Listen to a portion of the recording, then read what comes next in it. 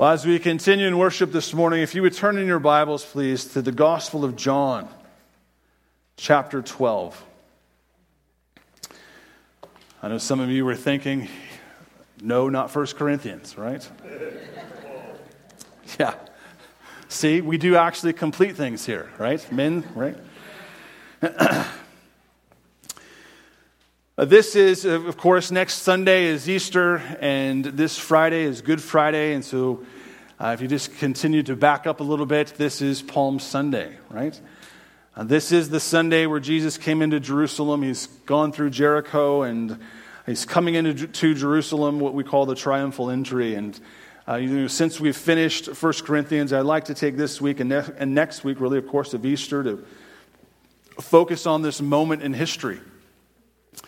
A vital moment in history. And we'll see in this text of John 12, and we're going to look at verses 12 through 19. As John records for us this moment when Jesus comes in. And John also does something that he likes to do throughout his gospel. He likes to kind of tell us, those who witnessed it, what they were thinking, right? How they perceived it or what was going on. And so out of this passage of Scripture, we don't only see Jesus coming, we see the crowd, of course. But John gives us the response of his disciples, what they thought of it. He kind of tells us about the people and who were there and why they were there. He gives us an insight into their motive. And then he tells us what the Pharisees were thinking and saying. Right? It's quite interesting as we look at this. But it's vitally important. And I called this sermon The True King, because what we see in this passage is we see people responding to Jesus, but it's not the Jesus who was born in Bethlehem, raised in Nazareth, right, and was the second person of the Trinity who went and lived the perfect life, the carpenter's son of Joseph and Mary, and went to the cross. That's not the Jesus they're desiring, as we'll read this passage here in a moment. And yet, despite all those things, Jesus is demonstrating with his activity exactly the Jesus we need. There's a reason he's coming this way. There's a reason he's approaching this scene and riding on a donkey. He's communicating. Jesus is always teaching. He's always fulfilling Scripture. There's no one like him. He alone is the true King. And how we respond to the gospel, right? There's only two ways, a positive or a negative, right? There's no gray area or middle ground or let me think about it for a while. That is a no, right? Because Jesus tells us you're either for me or against me. There's no middle ground. And in this passage, even in the triumphal entry, we see this separation. We see the two groups. John does a wonderful job. That sounds funny. He's writing Scripture. He did a good job here, John. But he does a good job of seeing it in the context of the activity of Jesus raising Lazarus. Right? There's great excitement, and Jesus tells us all these things, or John rather, about who Jesus is and what he's doing and how he raised Lazarus. And it comes into this triumphal entry. The scene is set, right, for the King to come. And the King comes. And in 4 days, right, 5 days-ish, you have a group, and some scholars estimate around 500,000 people are congregating, right? Coming together and shouting. They go from Hosanna, right? Blessed is he who comes in the name of the Lord. And they attach that statement to the King of Israel. Here's our guy, right? We got him. And Jesus does something that totally is opposite of what they want. And in a few short days, that same crowd is now shouting, crucify him. It's very important for us today. There's always, we know the deceiver is active. There's always a counterfeit to Christ. And we know the enemy will always attack Jesus, always attack the authority of God's word. That will always happen. There are those who will say this is Christianity and compromise it. But it's vital for us to come back and say, no, my faith, like Paul, I have put my resolve and firm conviction in the Lordship of Christ. I know in whom I have believed, as he tells Timothy.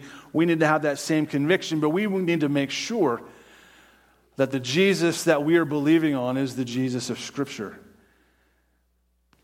And not some congregated or conjured, rather, Jesus that we make up in our minds.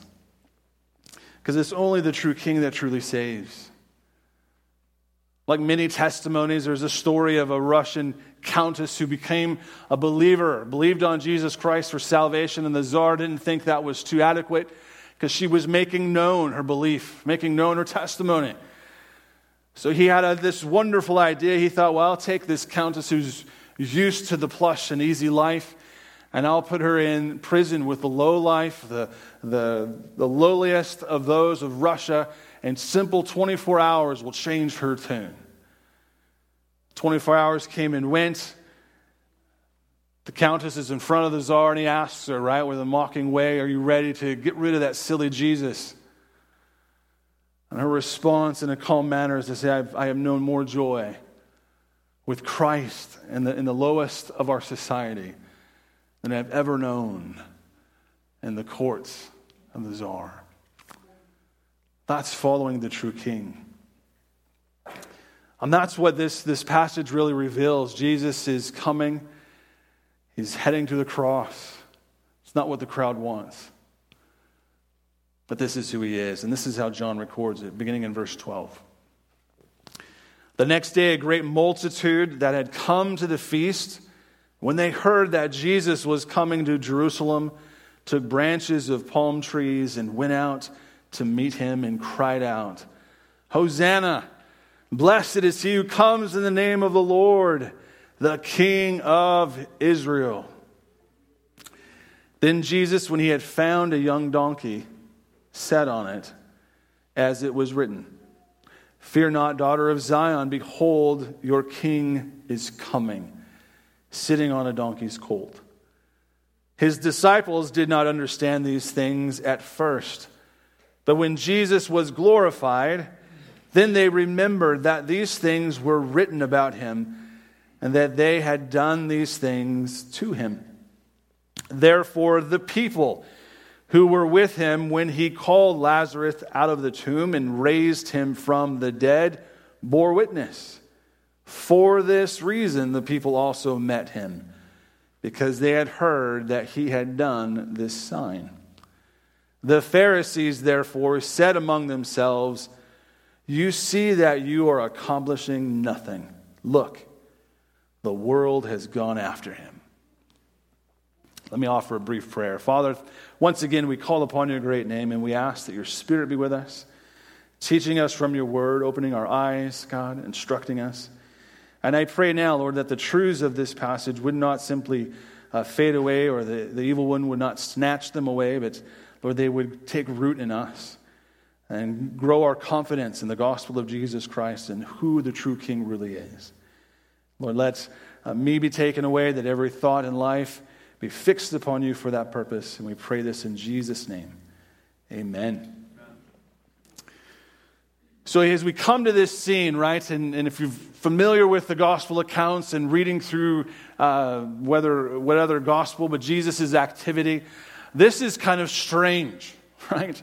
Normally when there's a crowd, we see Jesus slipping away and going off, right, and saying his time is not yet.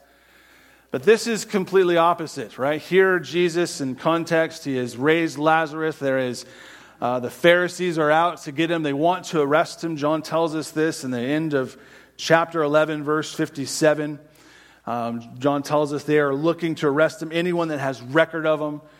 They're so frustrated with the testimony of Christ that in verse 9 of chapter 12, John tells us not only are they after Jesus, but they're looking to Lazarus to put him back in the tomb. Right? He says in verse 9, Now a great many of the Jews knew that he was there, and they came not for Jesus' sake only, but that they might also see Lazarus, whom he had raised from the dead. And then verse 10, But the chief priests plotted to put Lazarus to death also. It gives you a picture of their heart, right? John sets the scene for us. This is where they're at. They're looking to get Jesus. He raises Lazarus, which only compounds their frustration and their desire, Lord, to get at Jesus. And yet we see Jesus do something very opposite, right? He does that often, doesn't he? Opposite the world. But Jesus goes and grabs a donkey, and he hops on this donkey, And he rides into Jerusalem. It's almost as if he's embracing it. And of course, the time has come. And what Jesus is really doing, and as we look at these events, he is really forcing the hand, right? His time has come. Calvary is ahead of him. This is the Passion Week. He understands this. No one else is getting it, of course, right? Even as John tells us. But he is forcing the actions of the religious leaders. He simply knows that they can't do anything with this kind of popularity, right? So he's going to come in opposite of the popularity, which we'll see here in a moment, which will help the religious leaders, in essence, turn this crowd from shouting Hosanna to crucifying. So I looked at this passage, and I simply have 2 points with a few subpoints under each one, and the notes are in your bulletin. But I wanted to look at verses 12 and 15 and simply look at it, and there's 2 things happening here. Right? First, we see that the true King, right, Christ, he reveals our sin problem. You and I don't think as we should. Right? So we're now, as believers in Jesus Christ, we have the Holy Spirit, right? We have the Spirit working and helping us. But we look upon this moment in history, and there are those looking upon Jesus and not understanding what's going on. There is a sin problem. And in the context of this sin problem, and those even shouting that we want some nationalism, we want the Romans done away with, right? In the context of that, we see that the true King, in the context of these things, also reveals God's redemption. See, our sin problem is so bad that God knows what we need, but we don't want it. Right? Here is salvation, and we're saying no. Right? In the context of this, here's what we see. And so under A, I simply put verses 12 and 13. Our sin problem is looking for something Jesus is not. Now that kind of sounds a little odd, isn't it? Like Jesus is lacking. Jesus is not lacking, nor is God, right? He is the second person of the Trinity. He's not lacking. The sin problem is on us. We want to conjure Jesus in our own way.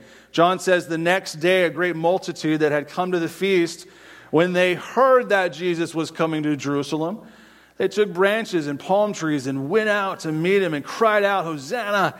Blessed is he who comes in the name of the Lord, the King of Israel. So the people are excited. They're looking for something, and Jesus is showing up on a donkey, right? This isn't what they pictured. They desire a king to come and to simply wipe out the Romans, set up his kingdom to be the king of Israel. They took scripture from Zechariah chapter 9, I believe, and they're coming and singing this out, right, as if they understand this, but then they simply move from Zechariah to this moment in time, and they say, this is the king, this is the guy we want. Finally, God's going to do something we want, namely deal with the Romans. The proof is in their actions, right? We have this crowd assembling. They're coming. They're taking palm branches, right? The palm branch was a symbol of nationalism, really Jewish nationalism, right? They had this idea. This is what they're saying. We're going to proclaim this guy to come to be the king who's going to deal with all our problems. They're shouting the word Hosanna, right? Which simply means save us now. Do you think they're desiring a Savior upon a cross? No. They want deliverance from the Romans. Save us now, Hosanna, save us now, you're the King. See, the crowd is assembling and coming out and saying, you're it, you're the one. We have made you into our own image. This was the problem of the Pharisees all over the place. See, they would have no problem with Jesus if he just fit into their view and their understanding. The people are the same way. This is what we want, right?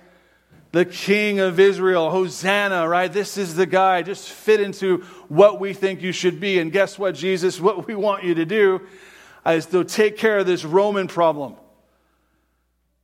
And isn't it amazing how damaging sin is? This is our problem. We don't think right about Christ. We don't think right about the gospel.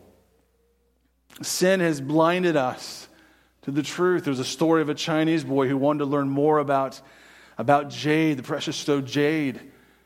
And so he went to a teacher who knew about these things, and the teacher put, and without him knowing, jade in his hand, and he held it. And he said, hold this for a while. And the student didn't understand what was going on. He says, hold this while I lecture. And so he would talk about philosophy and things of life and things I'm sure he made up. And this went on for an hour, and then he gave it back. And then the student would do this for multiple times. Finally, he came to a place where he said, this isn't it. And all along, the teacher had been placing it in his hand, right? And he said, this isn't it. And right in front of them, think about how damaging sin is Christ is right in front of them, and they're asking for something different. They're citing Scripture, they're singing from Scripture. Clearly, the crowd is right together, and then it's happening, and this is what we want, but they've created Christ in their own image. This is the problem of the church today. This is not just their problem, this is our problem.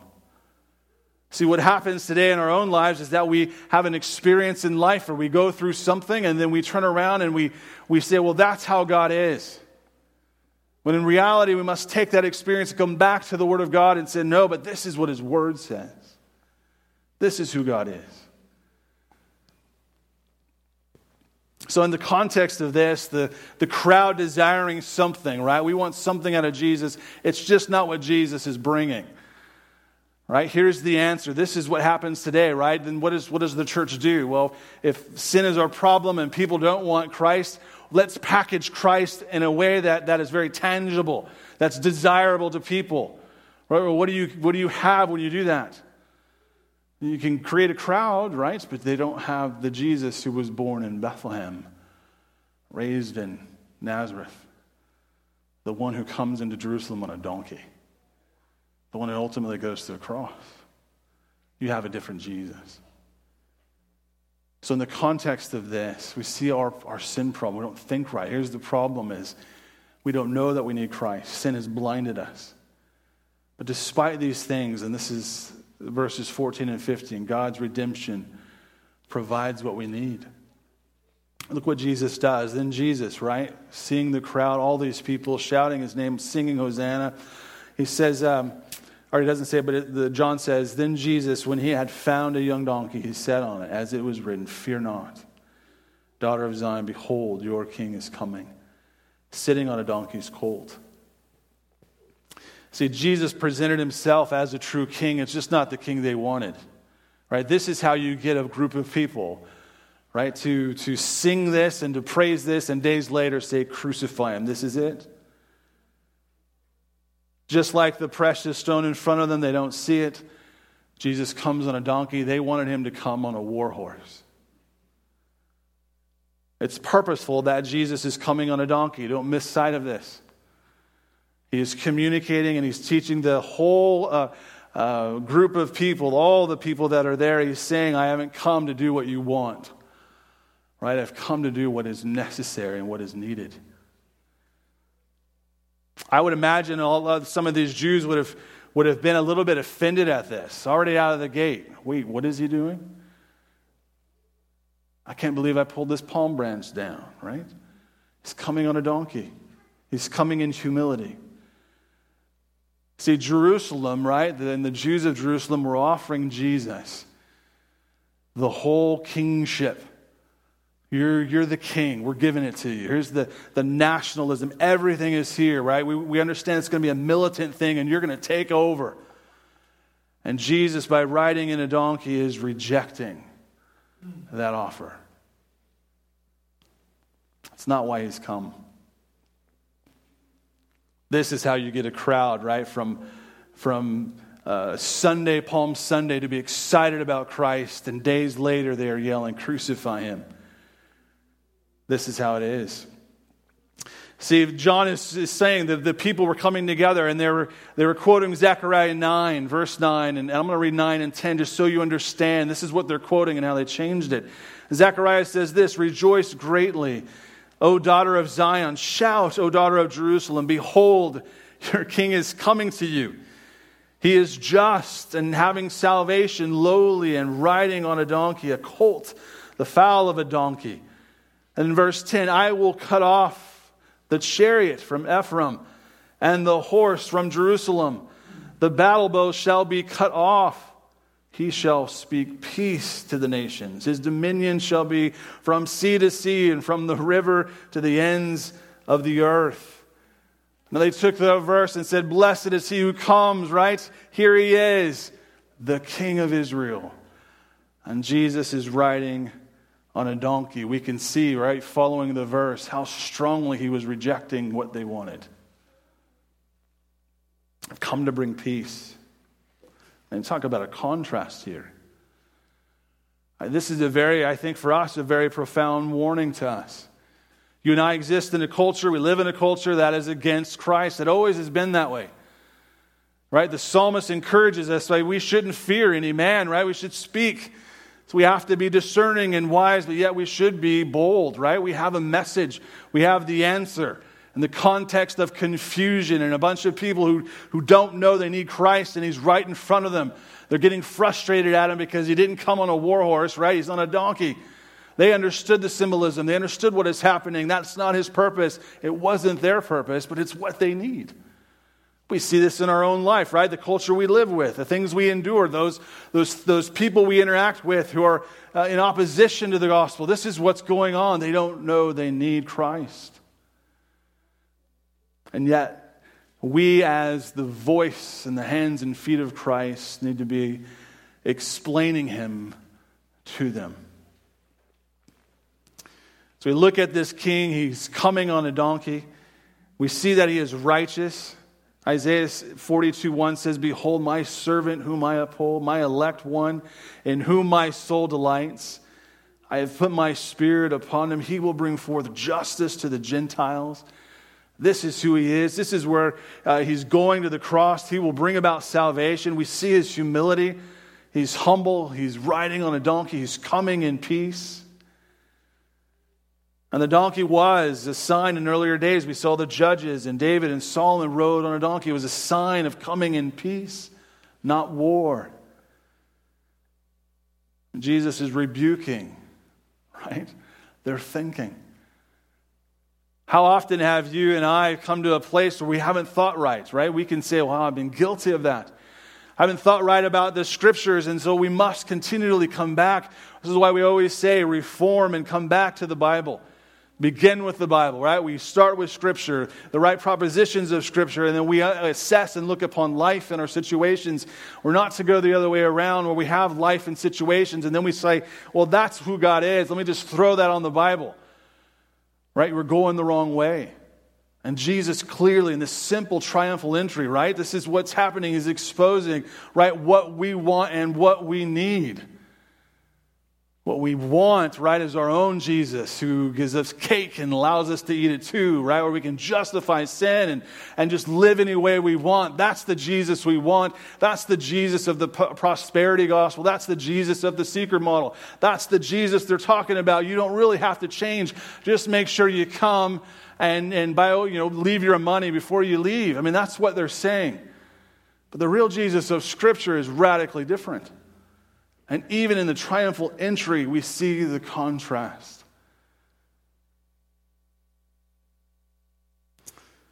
We have a society that resists Christ, that rejects Christ, and yet we are to speak this Christ.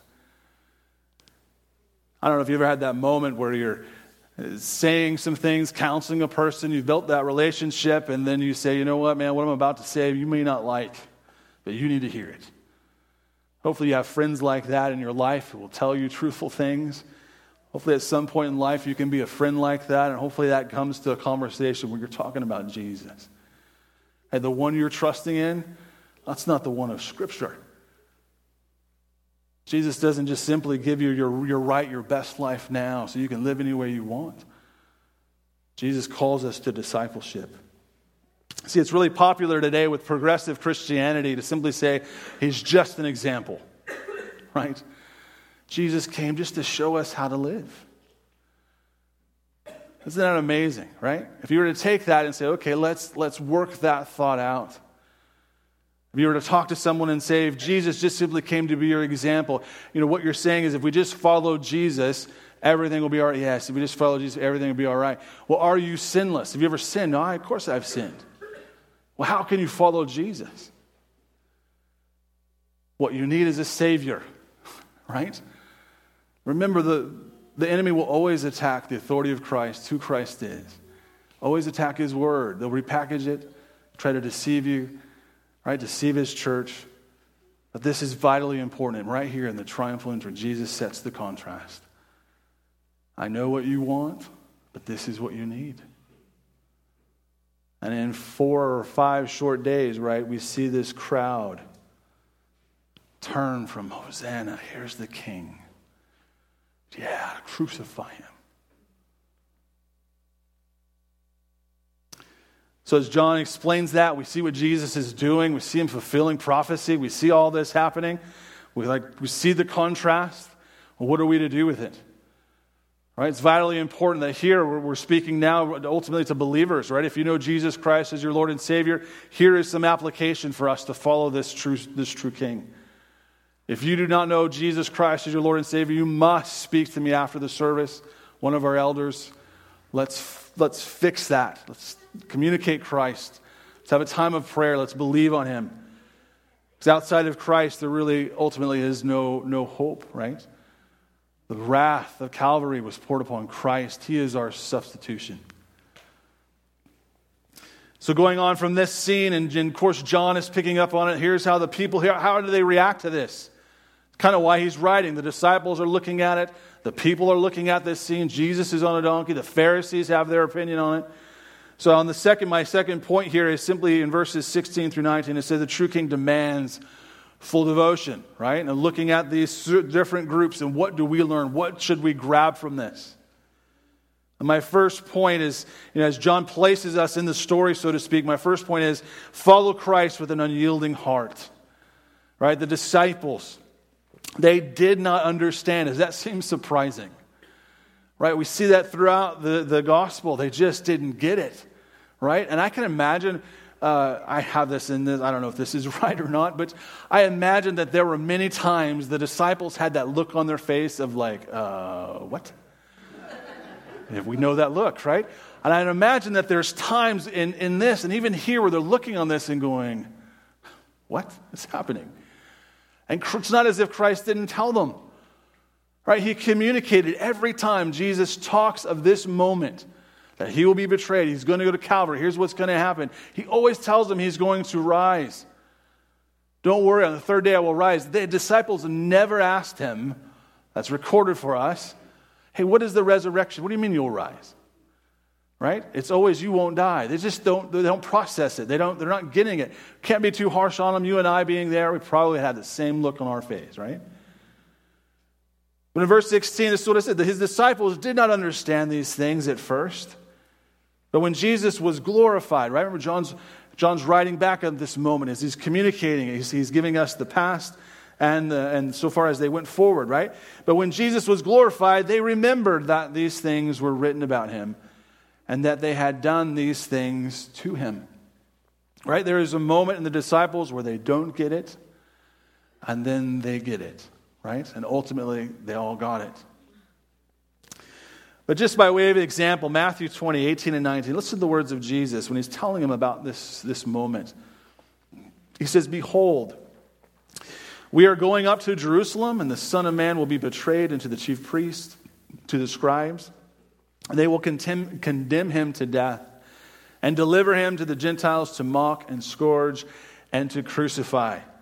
On the third day, He will rise again." Right? There it is. The third day we will rise again. They never ask about that. They never question about that, right? Other than Peter's one, "You will not surely die."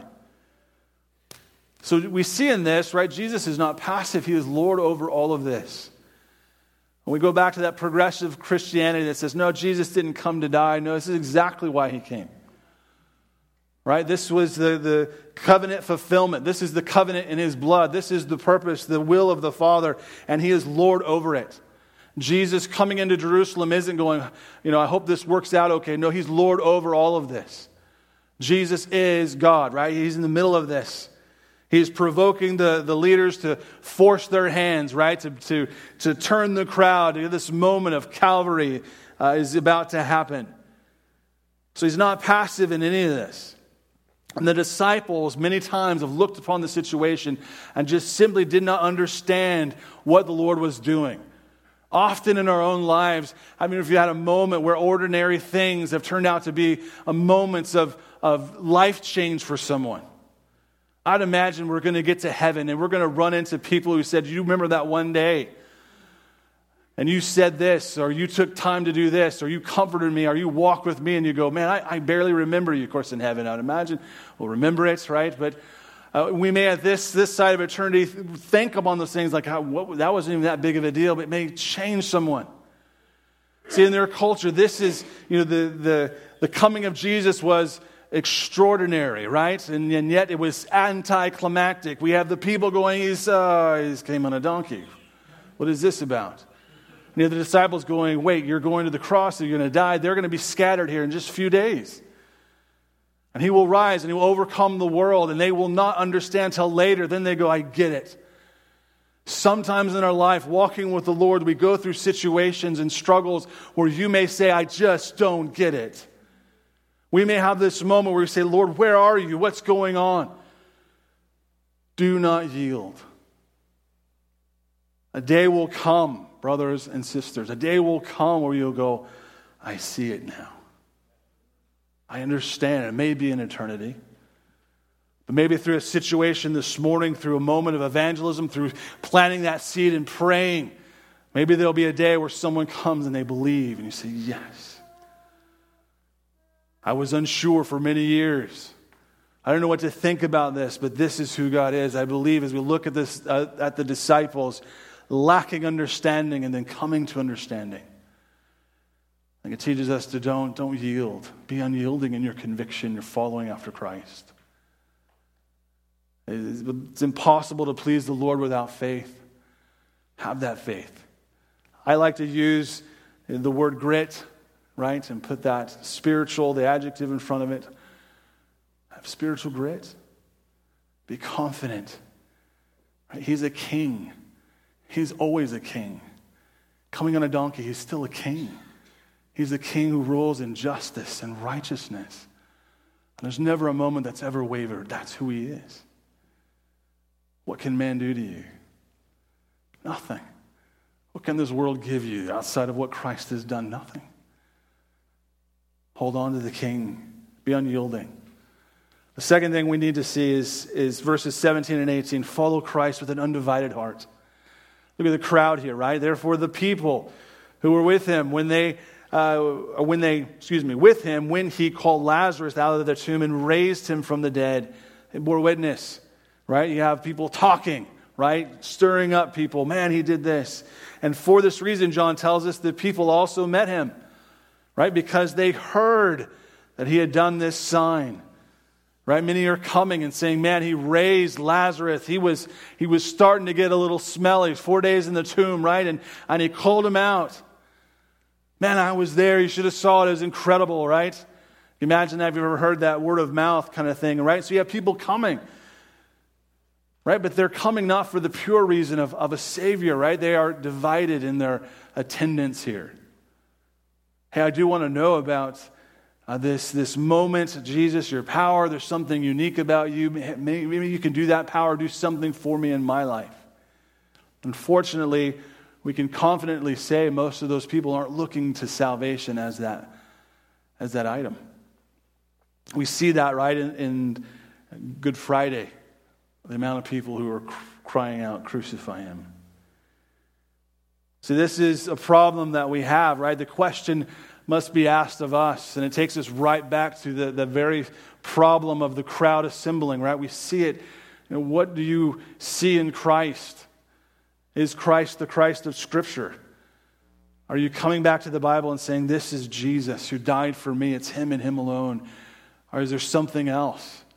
The prosperity gospel says, yeah, you need Jesus and he'll bless you with all these other things or whatever else. The seeker movement will package Jesus as a way, you can just drive by, right? And here's Jesus. He's in this nice little package and all those kind of nice things that go with it. But Jesus himself said in Luke 9:23-24, if anyone desires to come after me, let him deny himself and take up his cross daily. Right? Not once, not last time, not when I prayed that prayer. Daily, and follow me. For whoever desires to save his life will lose it, and whoever loses his life for my sake will save it. Jesus isn't talking about salvation. That's in Christ. That's the work of Calvary. He's talking about a disciple who knows the true King. And a disciple who knows the true King says, I want to let go of the world. I'm going to take both of my hands and grab that cross. I'm going to follow my Savior. I'm going to follow him with an undivided heart, an unyielding heart. I'm not going to compromise. The world around us and our culture, they are dying to see something different. You have that answer, right? Your life, you're to be a light that shines, and they know that your light that is shining is because of Christ, because you told them. It's because of Christ. And the world is looking for something, and they have the cares and the baggage of all this stress and uncertainty and doubt and fear, and they're looking somewhere. There's someone, and guess what? You are that messenger. But I can imagine those you come in contact with might question, right, a Savior who can do this if you're not fully devoted. Well, if it's not really worth it to you, why should it be worth it to me? Be unyielding, be undivided in your conviction. We're not talking about legalism, we're talking about operating in grace. Because of Christ, because of the freedom he has given me, I get to follow. Be that follower. And the last point here in verse 19, I say follow Christ with an encouraged heart. That may seem odd at the verse here, and I'll explain in a moment, but the Pharisees therefore said amongst themselves, you see that you are accomplishing nothing. Oh my goodness, it's hilarious. Look, the world has gone after him. How blind is our sin, and how damaging is it, right? That the Pharisees are looking upon the Savior of the world, and days away he's going to overcome this world. And that this morning, you as followers of Christ are a part of this world that he accomplished. We're proof of it. Christ is not only on this donkey, he's heading to Calvary, and they are saying, you see, you're accomplishing nothing. I don't know, I think he's accomplished quite a bit. You and I are proof of it, right? The church is proof of it. Look at the world going after him. Yeah, I'm part of that world. He has redeemed my life. Isn't it amazing? The Pharisees can look upon this and see how damaged their sin is. They are trying to scheme and get rid of him. They would rather say, you know what? Let's work with Judas. I got an inside guy. Judas will have him betray Jesus. They're focusing on that instead of the Savior of the world who's standing right in front of them on a donkey. He's accomplishing nothing. Jesus himself said in John 16:33, these things I have spoken to you, that in me you may have peace. In the world you will have tribulation, but be of good cheer. I've overcome the world. How blind are these guys? How hilarious is this statement? You're accomplishing nothing. Are you kidding me? The same is said today, right? Just this simple Jesus, you Christians, whatever, and he's still accomplishing. See, this is the beauty of the gospel. Jesus isn't finished yet. I don't know if you've figured that out yet. There are other souls who are going to come and believe on this Savior, and he's going to use his church to do it. He's going to use people like you and me. I know some of you are thinking, I don't know if he can use you, Pastor. Yes, he can. He's not finished yet. This is the power of the gospel of Jesus Christ. Today, he is riding on a donkey. Today, he's gone to Calvary. Today, salvation is available. Today, his arms are open wide. All those who will repent of their sins can come and believe on the Savior. Today, he is that. Right now, he is that. But a day is coming when he returns. He tells us, I'm coming. He will not be riding a donkey. He'll be riding a horse. And now we know what that symbolism means. John says in Revelation 19:11, "Now I saw heaven opened, and behold, a white horse. And he who sat on him was called Faithful and True." The capital letters. We know who we're talking about. "And in righteousness he judges and makes war."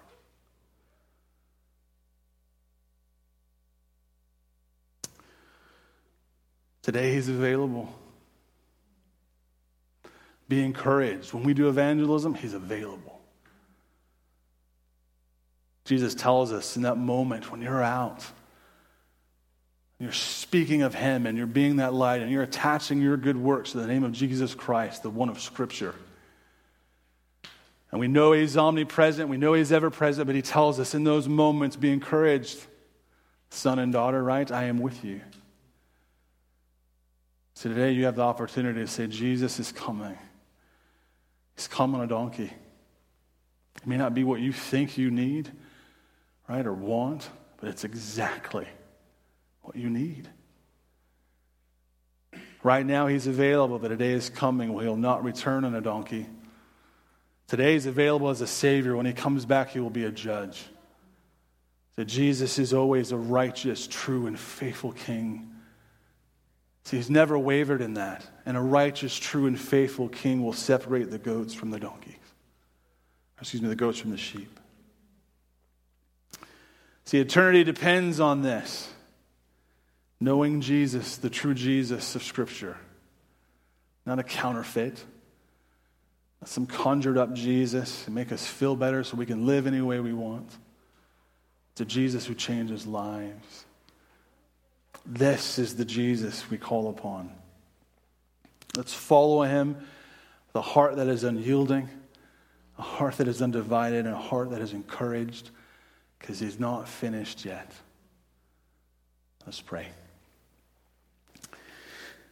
Father, we do thank you again for this time that we can assemble on your day and call upon your great name. That we can look upon this moment as Jesus is entering the Passion Week. How he came in peace, and Lord, how he is available today as a Savior in peace. And I imagine the crowds that went from praising him to calling out, crucify him, had a lot of other mean things to say about him. But it did not change his pursuit, his fulfillment, his obedience to your will, going to Calvary, and upon that cross bore our sins. Lord, thank you. Thank you for salvation. Thank you for saving us. I pray for each of us this morning who know this Savior, Jesus, Lord, as the true King.